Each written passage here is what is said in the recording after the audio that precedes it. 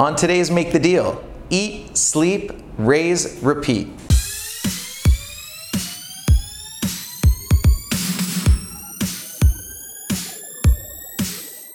I just got back from a month of traveling and speaking on a number of conference panels involving real estate and investment.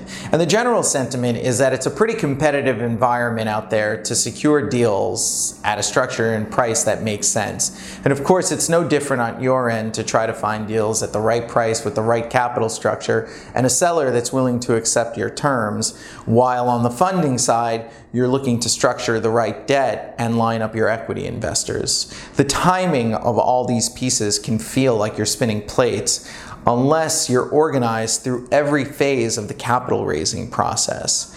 The first phase is, of course, the pre-deal capital raising stage. And you want to be cognizant of groups out there from whom you could raise capital. So you want to continue to build that network as you're scouring for deals. And these can involve institutions like private equity funds, family offices and high net worths, or friends and family that have just expressed interest in investing into your asset class or in you. You want to make sure that your messaging is consistent. So if you have a specific execution, that can be fairly easy. But if it's a little broader, you want to make sure that you're balancing the general and the specific so that it's not too broad, but at the same time, the deals can change while the investment strategy remains the same. You also want to be able to lay out what your investment philosophy is, your goals, how you view risk and manage it, the target yields and return strategy that you have for this particular deal flow. You also want to be able to lay out your process associated with both due diligence as well as how investors can subscribe to the deals that you're going to present to them.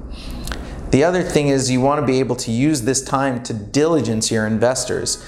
Understand the type of deals they've gone into in the past, the investment sizes.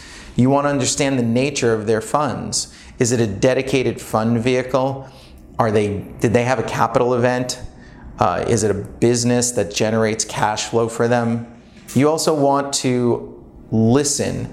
You want to listen to what the investors are saying, what they're responding to, their concerns. You also want to pay attention to the things that they're not responding to, because it will help you tailor your message. When you get to the live deal stage, there are certain preconditions you want to bear in mind. The first and foremost is that you have to have control of the deal.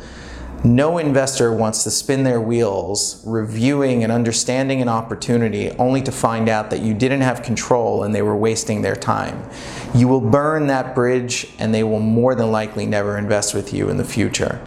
You want to make sure that you've done proper diligence on the deal and that you can speak to those items when you're talking to investors.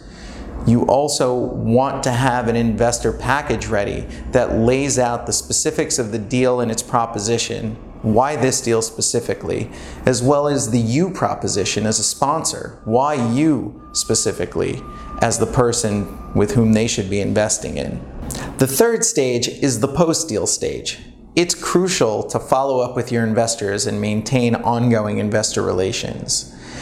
These investors are now financially and psychologically committed to your success by having participated in your deal.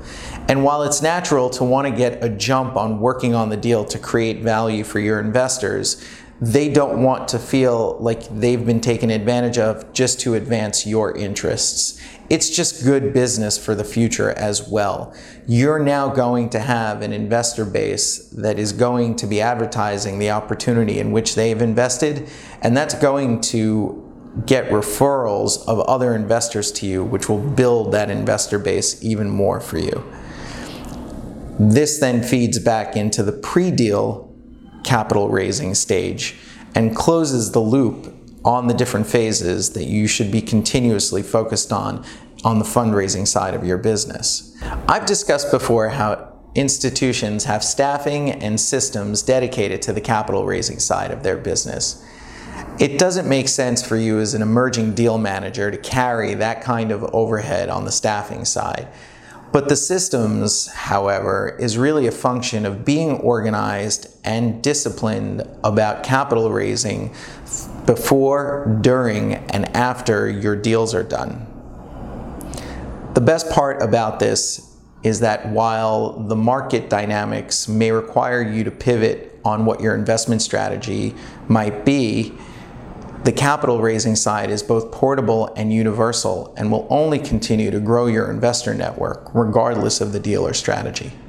If you have any questions on this or prior episodes, then feel free to hit me up on my socials. Otherwise, I'm David Blatt, and I'll see you on the next Make the Deal.